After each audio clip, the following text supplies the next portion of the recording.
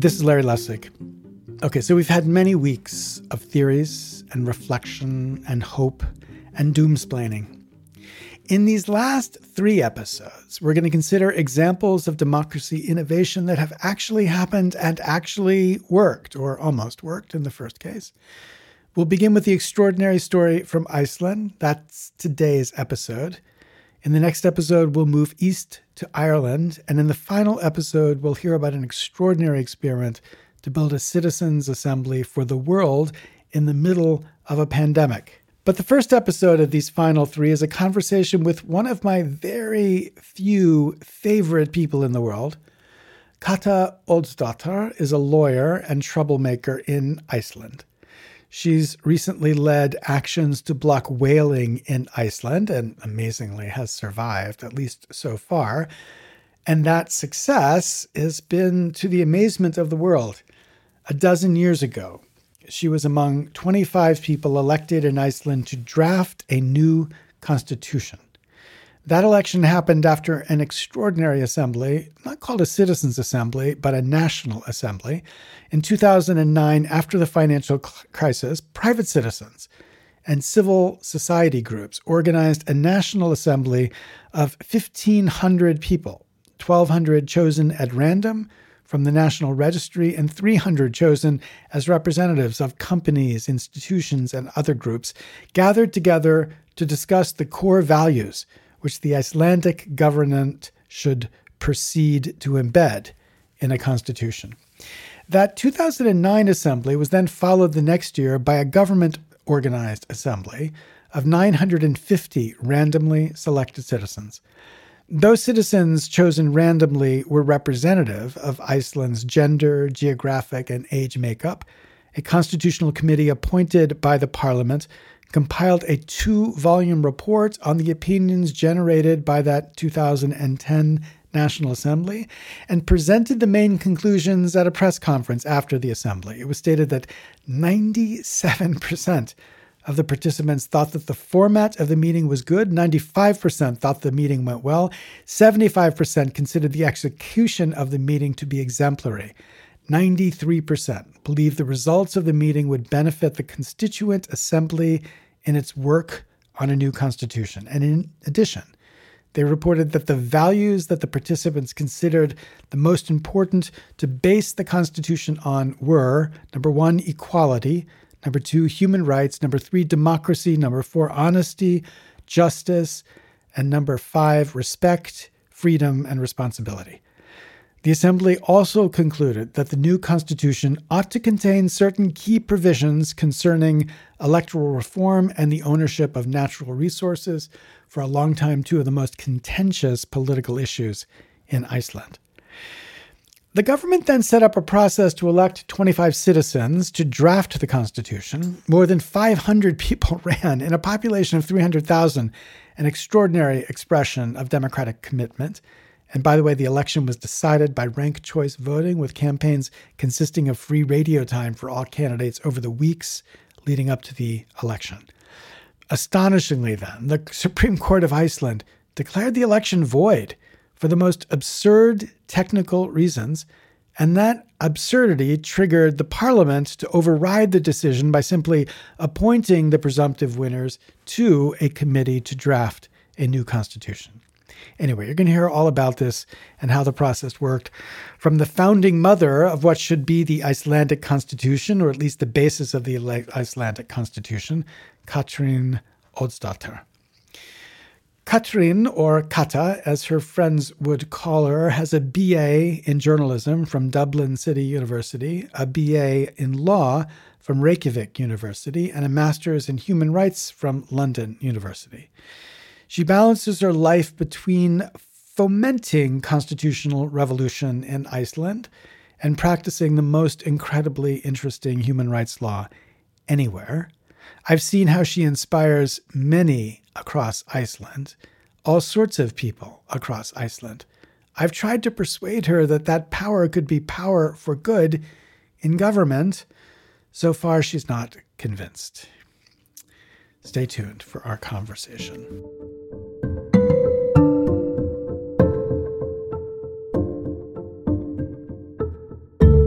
Kata, thank you so much for talking to us. I want you to tell us a story that actually very few people, especially here in the United States, at least, know anything about, but a story which is extraordinarily inspirational, however tragic the ending might be. So let's go before you began to be in the center or part of the story critically. Let's start with a crisis, the financial crisis in 2008, and what that did to the people of Iceland and what that led them to organize through the National Assembly. If you want to picture it, let's talk about Iceland as being people who are sort of not like the French. We're not going to the streets protesting like mad, we're more like in front of our television, shouting at the politicians. Not a very effective way, but that's sort of our style, And then in 2008 and 2009, when everything collapsed here, and I mean everything, like all our banks collapsed, and we were like the canary in the mine because like we were the first state to go down in a big economic downfall, and people took to the streets. And it was amazing. And it was something that you could actually describe as a constitutional moment for sure, which are those amazing moments where you can get like big changes through. So all of a sudden, people started talking about our very outdated constitution. And that had not been something we were discussing before, because we got our independence from Denmark back in 1944. And we just took their constitution and just translated it and put the word president instead of king and ran, because we were basically slyly getting out of this colonial relationship while they were being occupied by the Nazis. Then, afterwards, we were always supposed to get our own constitution, but it never happened. It's really interesting that in all those years, the politicians somehow never managed to finish this task. So when the economic downfall happened, even though the links between that and our constitution were not quite obvious, people started demanding this, that we got our own constitution. And we were like burning big fires outside our parliament and, lighting the Oslo Christmas tree and stuff like that. It was insane. And it was called by many like the pots and pan revolution, because people took to the streets with their kitchenware and were banging the same tune all the time, telling the government to please go fuck itself. I'm so sorry if I can't use language like this in your podcast. You'll just have to go like... You're allowed to. Go ahead. Okay. So finally, in January 2009, they said, okay, we will have elections. They sort of folded the newly elected government. And the elections led to the first left-wing government ever since the democracy to be formed. And they had to do, of course, enormous tasks. Like they had to try to rebuild the financial situation where like tens of thousands of homes were bankrupt, essentially, and tried to fix all this bloody mess that we were in regards to other nations and so on. But then they still decided also to make a new constitution. And we had a prime minister at the time called Jóhanna Sigurðardóttir. I think she's actually the first openly gay prime minister of the world. But she had been an enthusiast of constitutional changes for a long time. So it was also a hint of luck. And she said, okay, let's do this. We will try to make this new constitution, but we will have to do it with people involved. Because, like I told you, the atmosphere in society was quite unique. People were demanding to participate, to be part of the solution, and somehow together to fix our society. So one of the beautiful things that arose from that was a thing like a little NGO called the Anthill. And they were sort of trying to explain the wisdom of the crowd by doing a big national assembly where people were randomly selected to discuss policies and so. And the government sort of ripped that idea and said, okay, we will do a national assembly just like they did. And they decided to have 1,000 people. Now, bear in mind that at the time, Iceland was about 320,000 or something. We are very few. Very special to have an Icelandic guest on your podcast. And we basically decided to have this national assembly where 1,000 people would be randomly selected from all over the country, from different sexes, from different age groups and so on.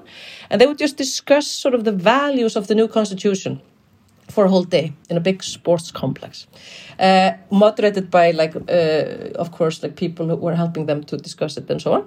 But the outcome of that was really beautiful.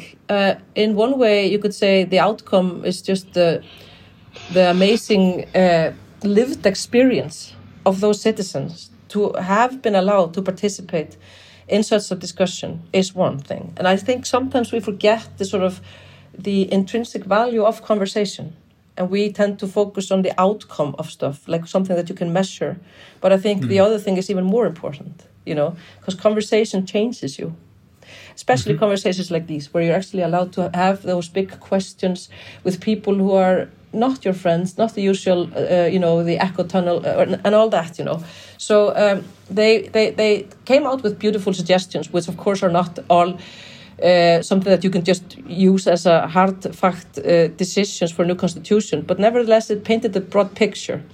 After that, there were elections where 25 people got elected, including myself, to be on a thing called the Constitution Council, which became assembly when the parliament then appointed us, and we had four. Okay, but you're going over some things pretty quickly. Let's take. So the first thing is the National Assembly is a process for basically identifying the values that the people of Iceland think a constitution should embody. And then there's a second stage where the parliament passes a law that says there's going to be an election for this constitutional assembly.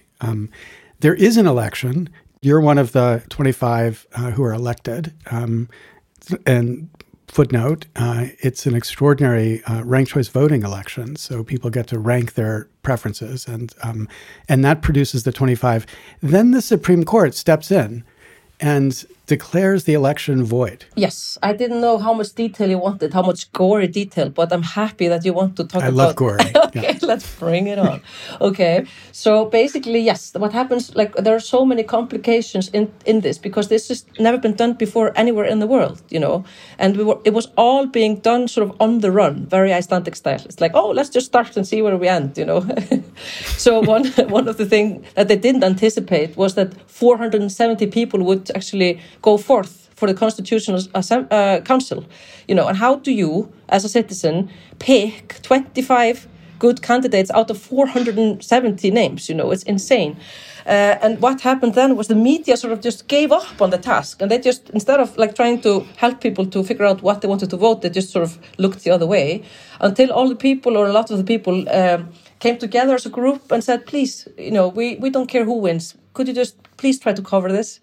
And then there was a really beautiful effort made by our public service broadcaster, where we all got 10 minutes to tell what we wanted to do, and it was played day and night, So you could hear all those amazing voices of all those different people, hello, my name is Ólafur and I'm a truck driver in the north of Iceland, and I think we should get the more profits from our natural resources, so that's why I run, And then an old lady with a German accent was the next one, It's beautiful.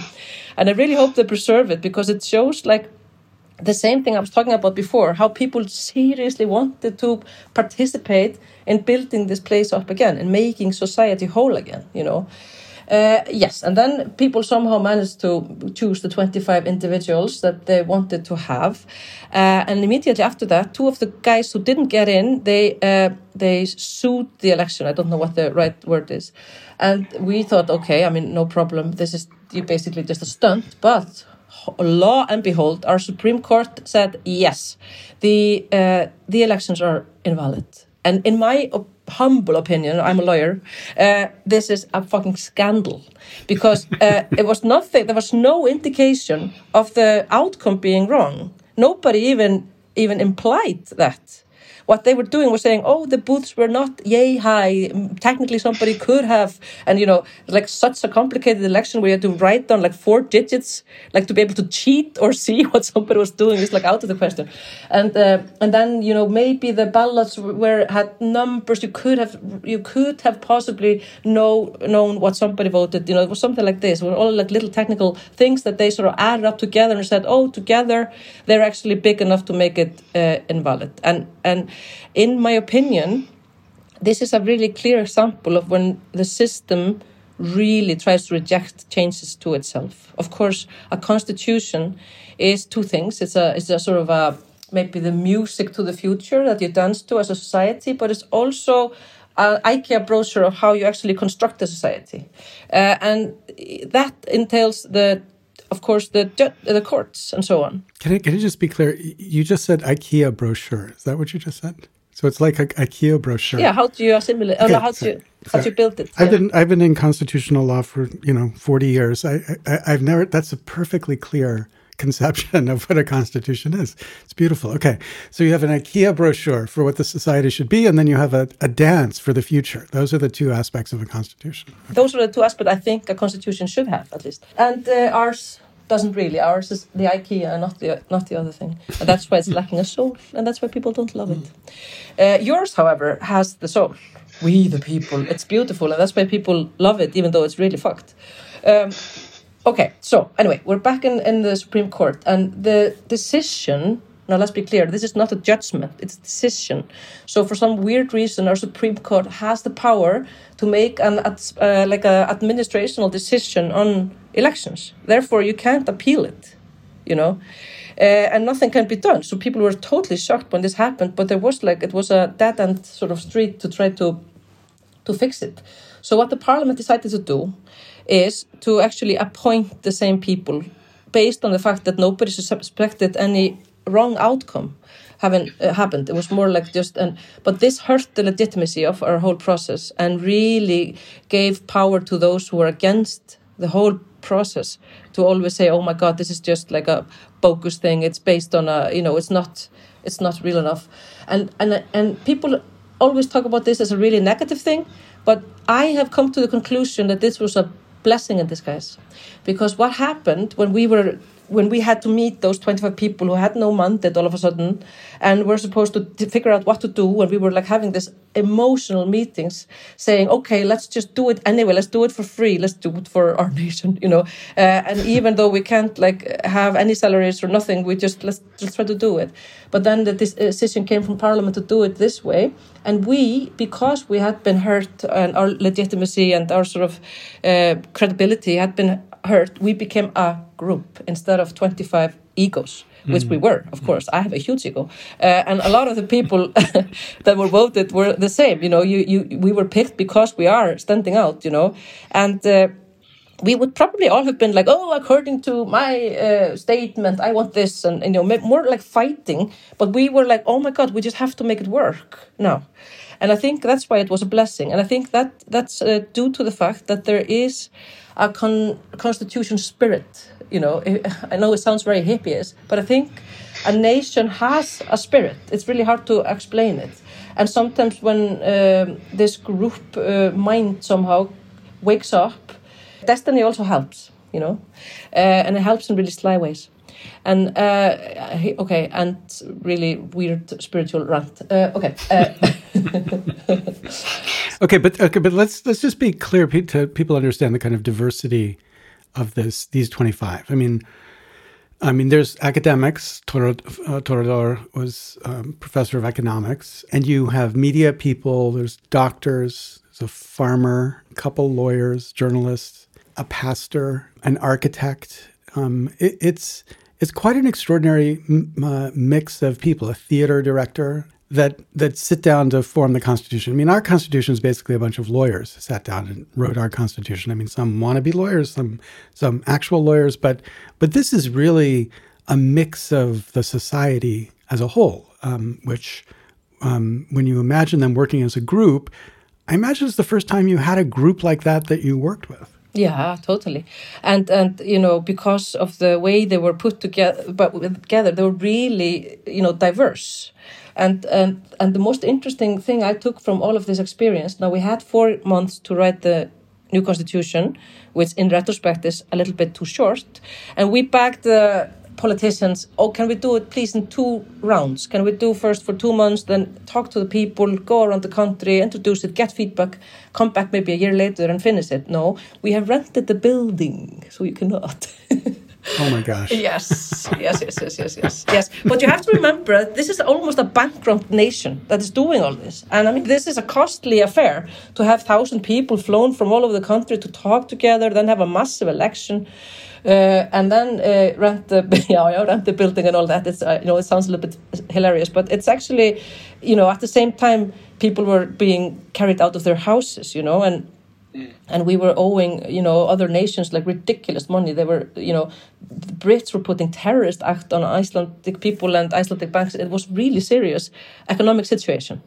So maybe I can have a little bit of sympathy for this. But anyway, we were together, all those different people, like you mentioned, in this building for like 4 months, almost like day and night, I would say. And what we decided to do, because we were like so different, like one of the people was a computer programmer.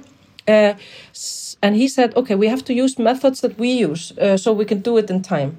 Because we decided really early on to try to be the change that we wanted to see in our society. And one of the big things we wanted to see was more transparency. So we said, okay, what happens if we just like put it online as soon as we are making it, like simultaneously? And we got really scared, and then we were like, "Okay, let's do it." And our IT department was like one guy, and we were like, "Okay, Finnur, now you have to make blah blah blah blah blah." And he was like, I have this picture of him looking so worried, but he managed to do it all. So basically, what we ended up doing was using something that is from programming called agile programming, where you actually, instead of like, my dad was a professor of computers, he was obsessed with this, where you try to build small usable units and test them immediately, instead of trying to build something enormous and then test it and find out that it actually failed and you don't know why, So what we were doing was we were using this sort of Scrum method where you do short runs, almost like sprints, and then you test. And so we put our draft 11 times online, I think, or 13 times. First, it was only like the names of the chapters, And then people could comment through like a Facebook plug, which in retrospect was a really bad idea because Facebook is a really evil shit, and it ended up actually getting lost, So if any nation is listening that is planning to do the same, please build your own open source thing. And okay, but anyway, so people were commenting first just on the chapters, then there was a little bit more articles, and then people started commenting, oh, I liked it better last week, And we tried to we built 3 committees with different topics, and we tried to read all the comments, and sort of some of them actually resulted in changes. And people could also send us proposals of something that they wanted to emphasize, and we used that a lot. And then we also used experts, of course. We really reached out to all the people we could in Iceland that could help us through their expertise, a lot of lawyers, and so on. So this was sort of the rough idea. And then we had a meeting each week where we all together sat and discussed the changes, and that was streamed. So people could see how we made our decisions and why, live. And also they could just come, they could come. That's why we have a little documentary that's beautiful called Blueberry Soup, because an American girl called Eileen, that is our mutual friend, she was there for some weird reason. She was going to do a documentary on Icelandic music scene, and she found out about this, and she started, she was often the only guest in our really big room, and yeah, people can see the film if they want. They can learn more about it. But anyway, yes, so this was what we did, and this was a novelty in so many ways, I don't think, like you explained, not so diverse crowd has before written a constitution, and not in such an open and way, and it has been called the world's first crowdsourced constitution because of this. In the end, what we also did, was I think is enormously important, and is a part of the legacy of our feminist movement, because the woman you mentioned, the one who was the theater director, she had also been one of the sort of foundational members of a Women Alliance party that was here in the 80s and totally changed our landscape. And the Women Alliance used consensus methodology, which is really beautiful. And it's really sort of, I think, where democracy should be trying to develop. Because basically it says, you have an idea, let's call it idea A, and I have another idea B. And normally we would vote on it, and just whoever has a little bit more power behind them wins. It's so stupid. It's like warfare mentality. Instead of saying, hey, why don't we try to find idea C that we both can live with? Yeah. And we solved a lot of the issues this way. A lot of the issues that I thought we would not be able to solve, like heated issues like the national church, and so on. We knew we could take it out. We were more people inside this council that wanted it out, having a national church as a constitutional thing, than having it in. But instead of voting down the 2 priests we had, or like we had a priest and a really religious nurse, instead of voting them down, we were like, okay, let's find another way. And we did. We found a way to just make it the decision of the nation when and if it should be changed. So that was also part of our methodology that I think really matters. And also... So let's see the things you think matter most. Okay, first of all, it's a diverse group. Secondly, it's done in public, meaning you're both posting your drafts, you're getting feedback, you're adjusting on the basis of the feedback, you're letting people see how you're talking to each other. And third, you've decided not to be a traditional voting machine, which is just basically deciding who wins each of these little corner solutions and then adding them together. Because you're a group, you're trying to figure out how to produce a document that everybody gets as much as they each want inside of that. So you're compromising to these ideas. Yes, very, very well summed up. And also to add, I mean, I think the magical sort of recipe of this is the way that you actually before commit to doing compromises, because people have egos, like I mentioned, and the one emotion that people can't stand, and really is 90% of all disputes that go on for a long time are based on this emotion. The Homo sapiens hates being humiliated. It fucking hates it. And if you lose in an election, it is a sort of a humiliating moment, you know?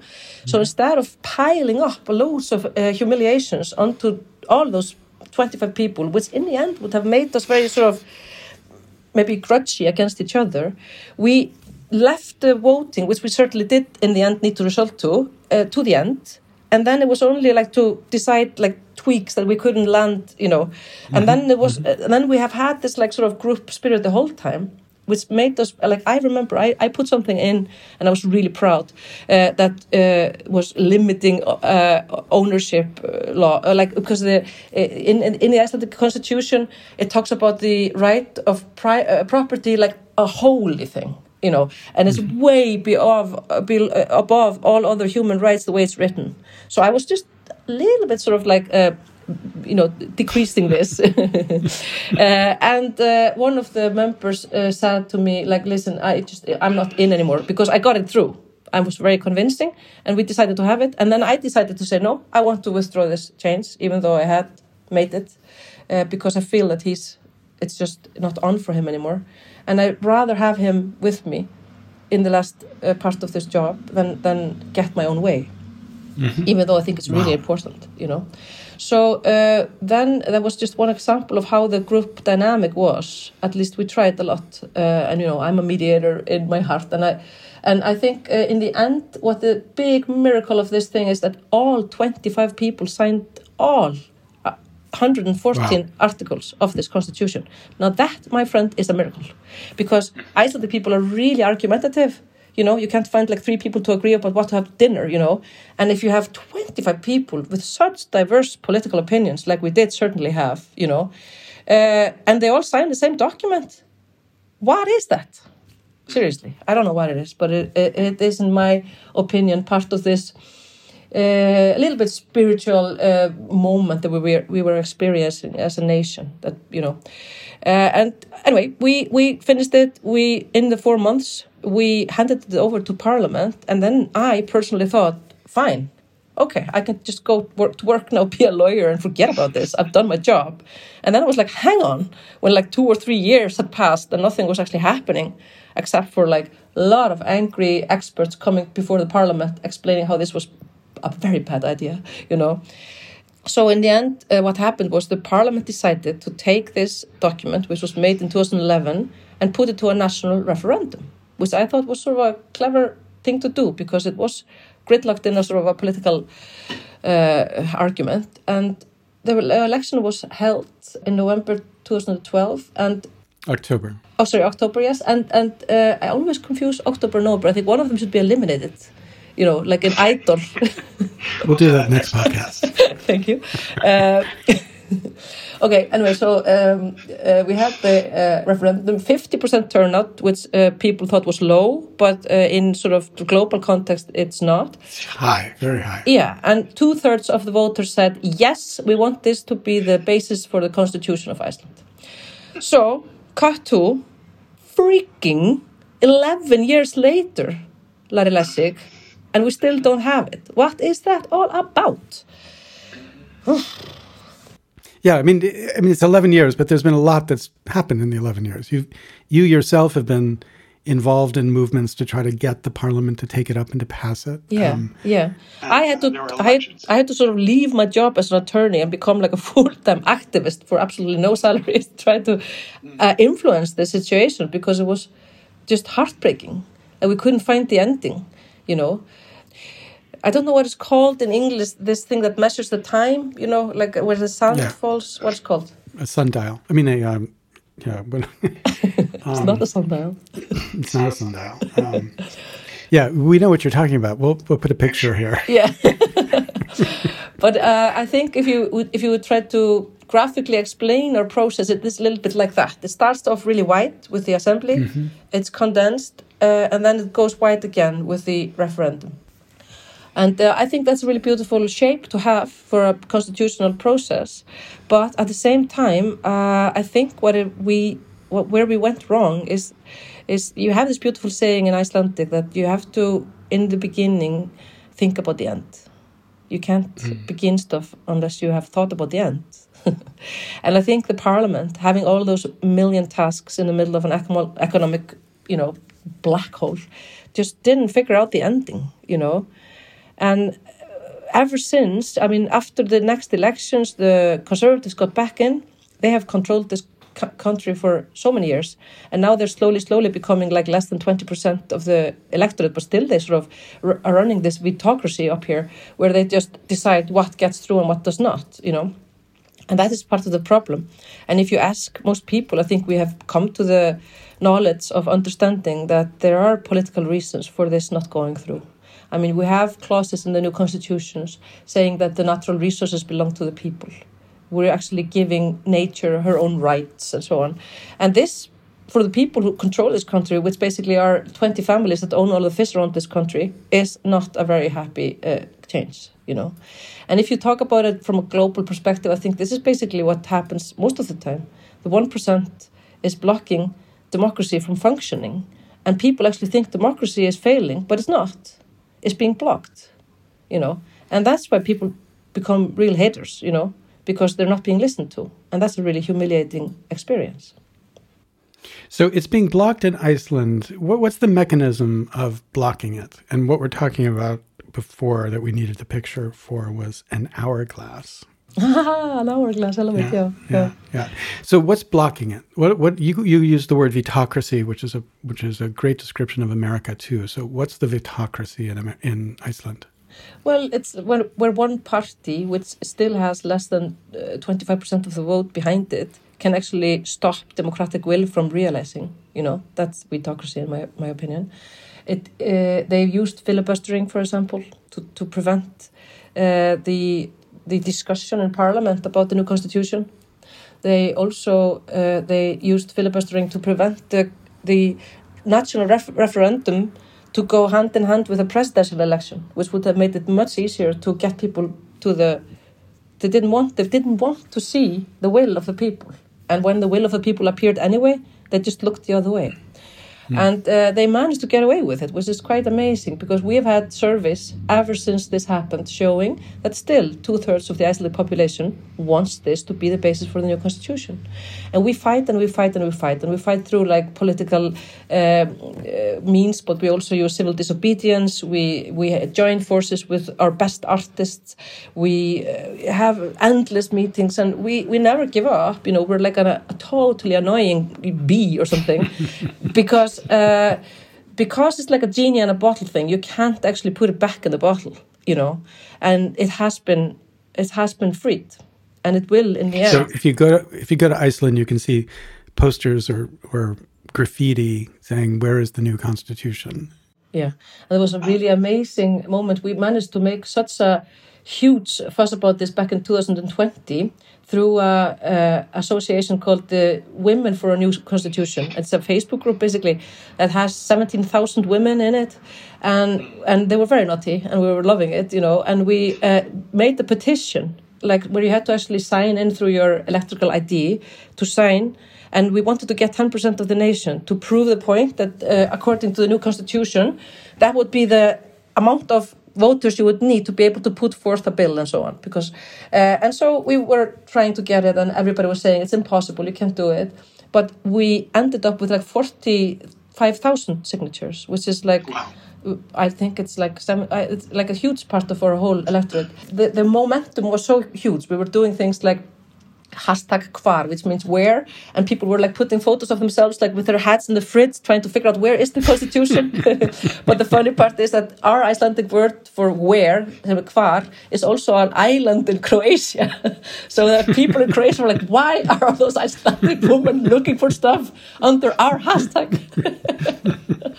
And then also like we did like those big murals where we asked this really banned question, where's the new constitution, next to the Ministry of Fisheries, because it's a connected thing. And in the middle of COVID... It's connected. Let's make sure that people understand. It's connected because natural resources represents the most important political interest group or most powerful interest group, right? Because a very small number of people have extraordinary control over natural resources. And one of the fights in the Constitution was whether the sovereign, the people, would once again get control of that resource, right?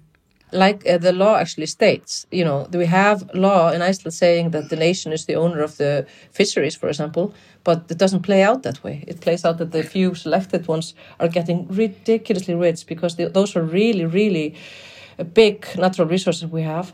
And they are buying up everything and they are exploiting people in Namibia. It's just horrible. But what the system we have here is the quota system in regards to the fisheries is sort of nice in regards to sustaining the species, but it's horrible in regards to how you actually distribute the wealth.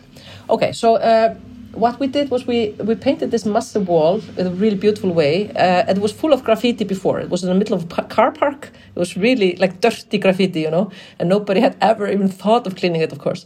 And then it was like by a visual artist. It was designed and this massive question was written on it, close to a really big traffic lane. Where's the new constitution? And for some amazing reason, the next Monday there were people there like washing it off with like this, like, oh my God. Yeah, and they were sent by the government, you know. And it's so cool. It really reminds me of like Foucault or something. It's like how you can actually show where the power is through the resistance, you know. And when they washed the wall, it was in front of all the newspapers, like the wall being washed, you know. It was just so freakishly wrong that people got so insulted that we got so many signatures. So it backfired massively, and it was even like on our, like we have this like in the end of the year we have a program, like a parody that everybody watches, and there was a huge sketch just on this, a guy phoning up to the city saying, listen, there's you know, it says God is gay on the wall here. It's like, can you send somebody? No. But it says also like horrible things, and they were like, oh, and also there's a tiny little thing here saying where's the new constitution? Oh my God, we'll send people immediately, you know. And we've done more things like this, you know, and I think the key to our success, because we've had success despite not having the constitution, it has never left the sort of heart of the people, you know. Yeah, this resistance. I mean, let's talk briefly about one of your most important recent successes. You succeeded in the campaign you were helping to lead, stopping whaling in Iceland, or temporarily. Let's hope this gets out before it starts again. But that was the same movement, wasn't it? It was the same sense of the people rising up and saying, this has got to stop. Going through this sort of prisma of diversity, basically, getting all different voices to harmonize together, like almost forming a choir. That somehow tends to make waves that break the glass somehow. And we did that, yeah. We worked hard. I was working as a lawyer, so my strategy was called death by 1,000 cuts. So so I was like coming at this whaling company from every possible position, you know. And there were many things that were faulted, and that's their own problem, you know, and I could make it into a big deal. But we were also joining forces with artists. We've learned a lot. Like the campaigning for the new constitution has taught us a lot, those of us who try to change our society to the better. So we are much faster now in organizing and making things happen. And the whaling is, I guess, it's a really good example because it provides hope. nobody thought it was possible to stop the whaling, This is one really rich guy that wants to whale, and he has a lot of political associations, and people just think it's impossible to stop him. But now we have proven it's not impossible.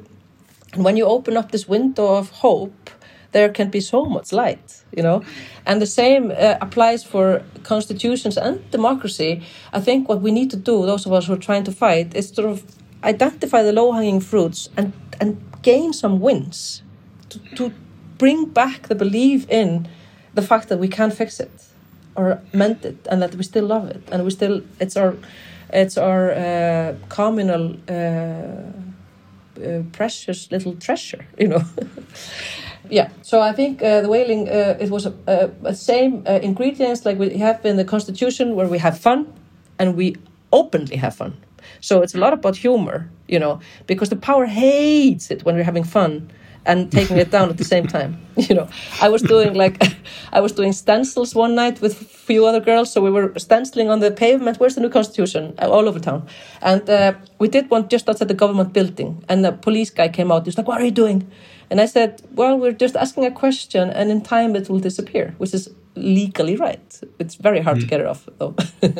And he was like, or something. And then we just ran away, and we were spraying outside the court and outside ever. And then we went to celebrate our excellent spraying session and have a beer in the Queer Association NGO, because they are somehow helping also. And I got a phone call, and it was like, "Hello, this is Katrín Oddsdóttir. Is this you?" "Yes."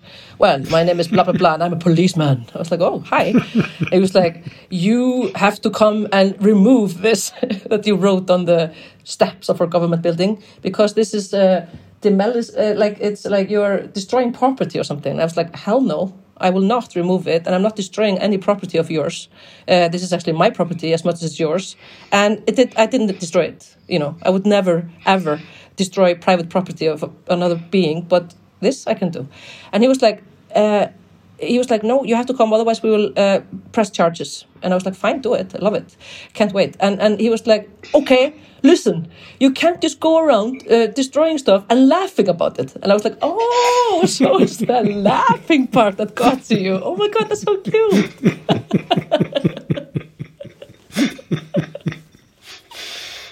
This is really it. I mean, the last time I was in Iceland, you were just about to win on the whaling, and there was an extraordinary rally. Björk was DJing, and people were singing and dancing and doing art in this extraordinary square. And it was an energy and love, and extraordinary diversity of people. I mean, old people, young people, people on their cell phones, people. I mean, it was what democracy should look like, and there it was. And that was an important victory. But you continue to try to struggle to get back to the victory around the Constitution. And, so first, before we get to what that strategy looks like, I mean, are there things that maybe would have been better to do in the process? For example, we've spoken to people about, for example, Ireland, and the Irish example differs in one really important way, that they kept the insiders inside. So the citizen assembly always had a certain number of members of parliament. So they felt appreciated. They felt like they could laugh along with you. and that in the end made it so the parliament felt like it was partly theirs too. And then when it resolved in one way, then they could ratify it and everybody would be happy. Would it have been better to have the enemy on the inside, or would that have changed the dynamic in a way that would have made it not successful? I think because when it was written, the love for politicians was at an all-time low. I mean, everybody felt they'd failed and they needed a vacation from how we were going to reconstruct it, So I think it would have been very hard to include them at the time when we were writing this. But I also think, in comparison to the Irish example, they never attempted to write a new constitution. They were just doing little amendments to theirs. So it's so much easier to get success there. So I don't know if you can simply say it's because they kept the politicians in, or it's because they tried to eat the elephant in smaller bites, which I think is more likely, actually. And also what the Irish people have been doing is that they have been catching up on their own social knowledge. So basically people in Ireland, I used to live there for 4 years, long ago had accepted the fact that people of the same sex should be able to marry. But the gridlock was the Constitution. So it's just actually taking away a hindrance that the people have long ago accepted should be taken away. So it's so uncomparable, in my opinion, to what we're trying to do, which is basically write the new Constitution with the participation of the whole nation. So it's like comparing like the Eiffel Tower to my home or something.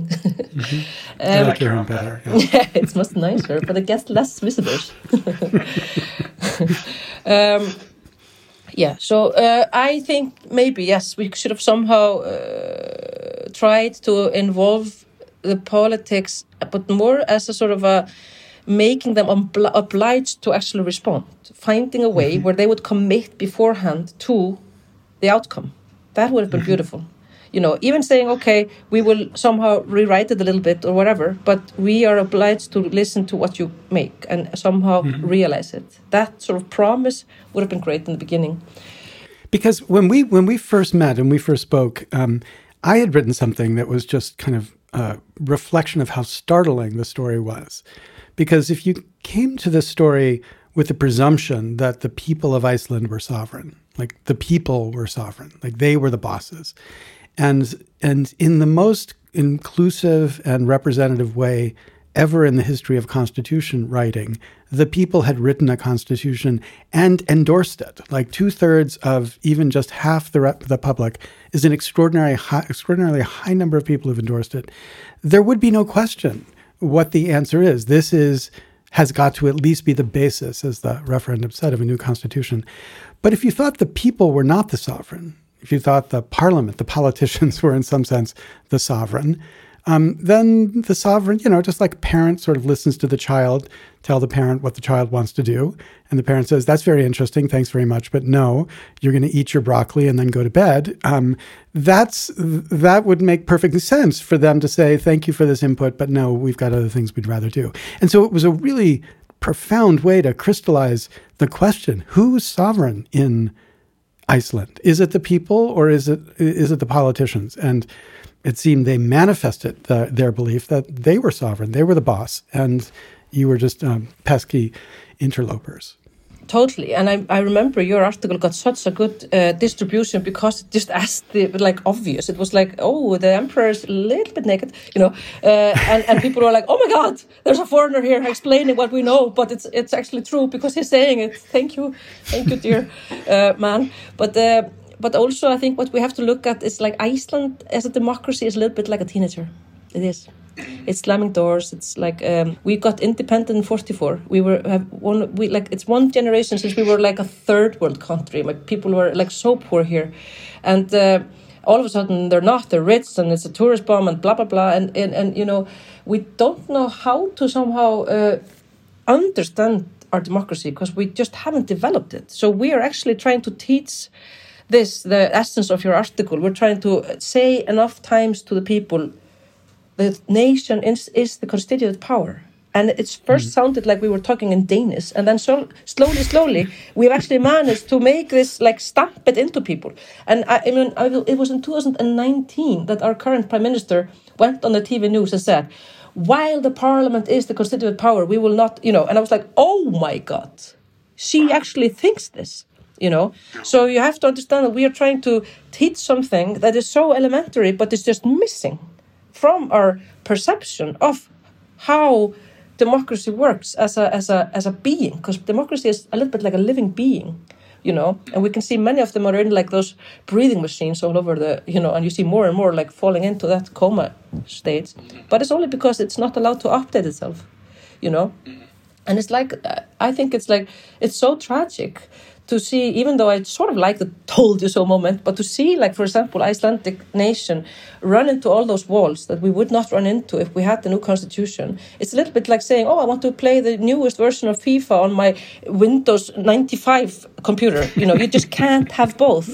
You cannot, And if you don't want to update your system, you're going to lose a little bit more of your potential every fucking minute, and that's what's happening here. And we're losing things and our new constitution is freaking 12 years old, So we would start by having to update it, I believe, if we would ever manage to get them to do what they're supposed to be doing.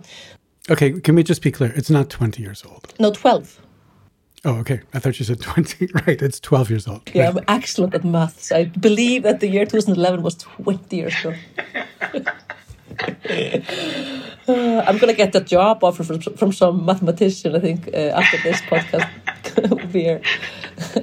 Okay, so is there a plan? Well, is there a strategy? Yeah, we have been a little bit tired, to be honest, us activists after the last elections, because again, the freaking conservatives are running the show. And they are just having none of it. They don't want this. They're putting it back to the experts, and the experts are supposed to write particular articles, and then they will implement it slowly. They don't understand the level of compromise that's inside the other document. It's like saying, okay, we'll let's get a pet, you and me, Larry. Let's get 1/3 of a dog. And then in 4 years, let's have another conversation. Maybe we'll get half a cat then, and we can put them together. Isn't it great? It's so stupid. It's like totally missing the point that this is a interwoven, it's like a mosaic of so many things that had to be done in a specific way for it to harmonize. And as soon as you start looking at it like a buffet, just taking parts of it and using them a little bit, you lose this magic of the whole. And one of our best lawyers has explained it really well. He says, if the parliament wants to make amendments to the new constitution, it has to be able to actually argue how the changes are better for the public. That's the only changes they may make. And we call this the Ragnar example, and we always apply it when they're trying to make their own changes. And we're like, hello, why have you done a watered-out version of the one that we have in the new constitution? How can you possibly argue that this is better for the public, what you've done here? And they always fail that test, which means that slowly I have reached at least the decision that Parliament has by this point, I think it happened after 10 years, proven to be unable to finish the task. So instead of banging the head against the wall for the next 10 years also, which I do love my head, I will rather try to focus on trying to change the way we change the Constitution.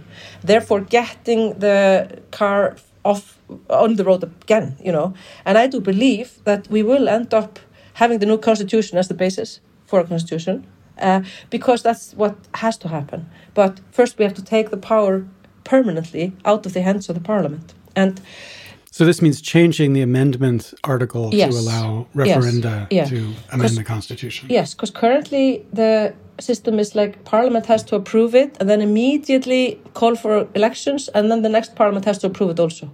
And it makes it really hard, because then you have to actually be in a really short time when discussing the Constitution, and you have to be already starting to plan how you're going to vote or fight against the others in an election. It's just such a stupid way to try to figure something out from love. And also in the new Constitution, I think we didn't take the step far enough. We said Parliament and then a referendum. And I now think that's wrong. I think it should be a constitutional assembly. And then Parliament can have some sort of a move on it, and then a referendum on which one. But I don't think the power should lie firsthand with the Parliament, unless it's just small, important changes. I think we have to give the people back this power and put it where it belongs. Even though it might be more complicated, even though it might end up like in Chile where you have to go again and so on, but still this is the right thing to do. This is where we should be aiming. And I'm not gonna allow for my kids to have the exactly same fight as myself when they are 30 and 40, But that's gonna happen if we don't mend this. So the aim then is to change the amending clause, and once the amending clause is changed, then trigger a constituent assembly to. Would it just simply write a constitution on the basis of the 2011 sort of take draft? it from where it is now and finish the job? Wow. That would be even more extraordinary than stopping whaling in Iceland. So I look forward to celebrating. And when we celebrate, we can erect the new statue. There's a wonderful statue in Iceland where the Danish king is handing the constitution to the Icelandic people, which happened in the 19th century and then was amended slightly in 1944. So we're going to create an alternative where the people are rising up to hand to the Danish king their constitution back. And so we can do that when you build your constituent assembly. Yeah, you have to put the picture of this also with your podcast. Yeah, well, yeah, it's a beautiful picture. Do you know what we did to the statue the other day, by the way? We painted his hand blue because there's this saying, he's holding the constitution like this, like very sort of like, oh, here you go then.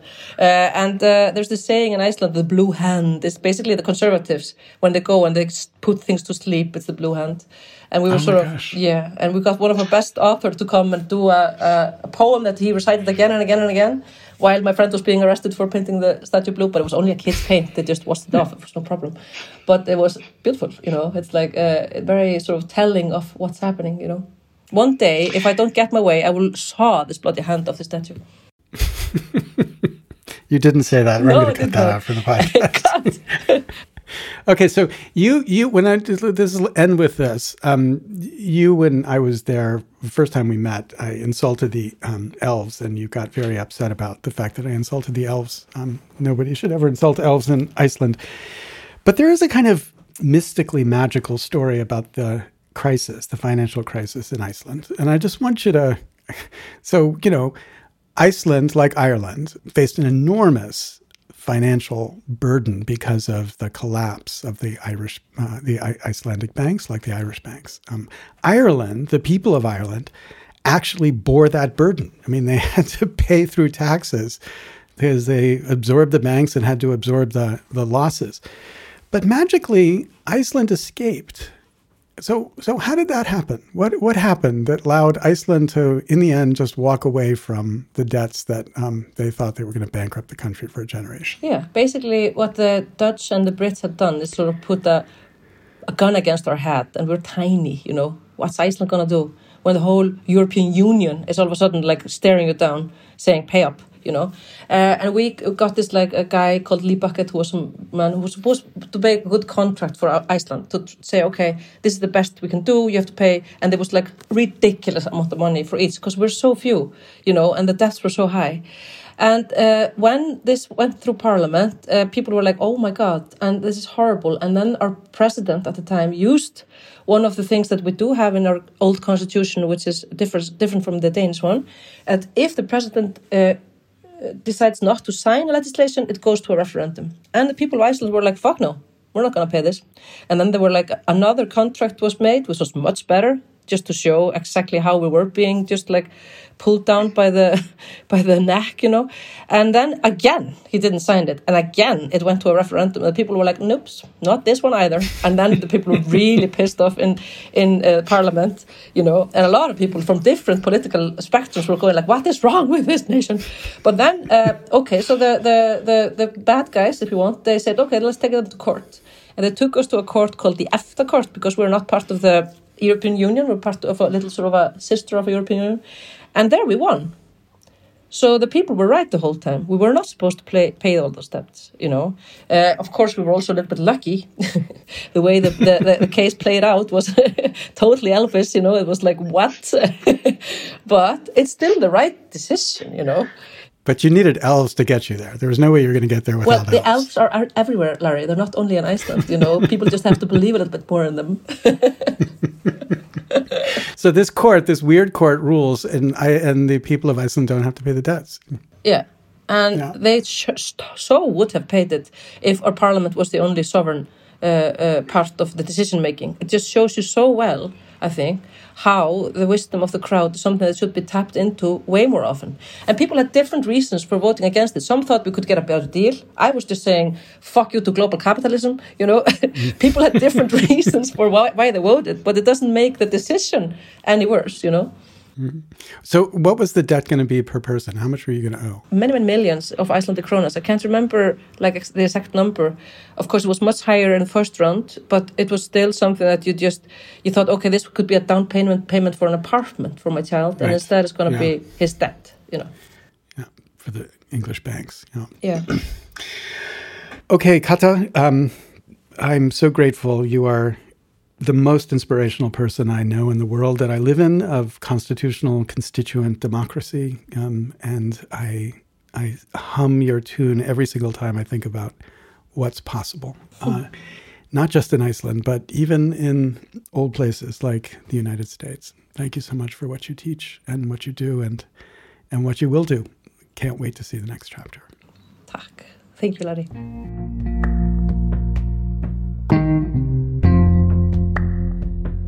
Okay, this has been the 23rd episode of Season 5 of the podcast Another Way. These podcasts are produced by equal citizens in the abstract sense that we put them together, but they are literally, physically made by Josh Elstro of Elstro Productions. You can find out more about Equal Citizens at equalcitizens.us. Give us your thoughts. Give us your feedback. Give us your commitment to spread this as broadly as you can. And of course, if you can, give us your treasure so that we can help pay the team that keeps this and the work of Equal Citizens going. Thanks for listening. Stay tuned.